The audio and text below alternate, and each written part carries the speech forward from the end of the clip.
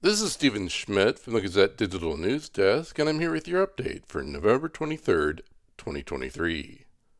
Happy Thanksgiving! According to the National Weather Service, it will be sunny Thursday in the Cedar Rapids area with a high near 42 degrees. On Thursday evening, it will become cloudier with a low of around 23 degrees. The Iowa Department of Natural Resources has approved a manure plan for Supreme Beef, a cattle feedlot in northeast Iowa, after months of the company's different plans being rejected. Still, opponents question whether it's legal for the applicant to tweak the plan midway. The DNR held a public hearing for Supreme Beef's Nutrient Management Plan application on October 16th, and an equal number of people spoke for and against the plan for disposing of manure from up to 11,600 cattle.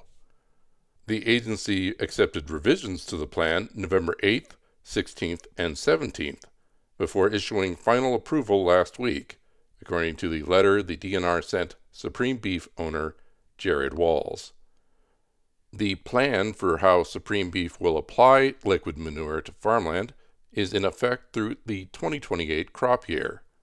The feedlot must keep records of manure application so that the public hearing in October said Supreme Beef's newest plan still had omissions and inaccurate information.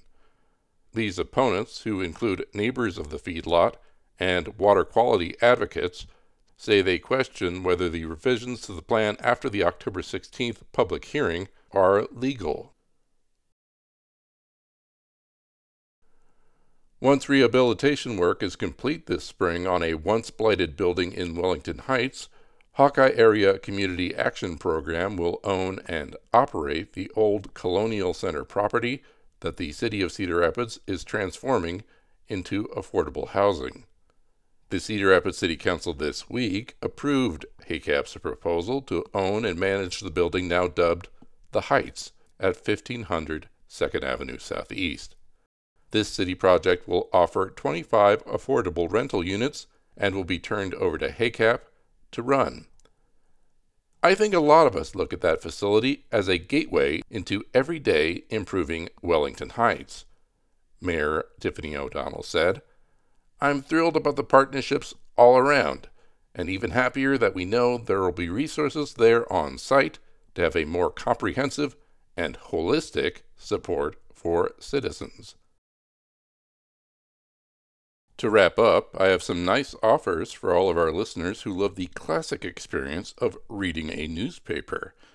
If you're in the Gazette's delivery area, you're eligible for our month-long Black Friday special, where you can get up to 50% off on your print subscription. It should be noted that a print subscription also gives you access to all of our content on thegazette.com as well. If you're interested in the deal, head on over to thegazette.com/Friday.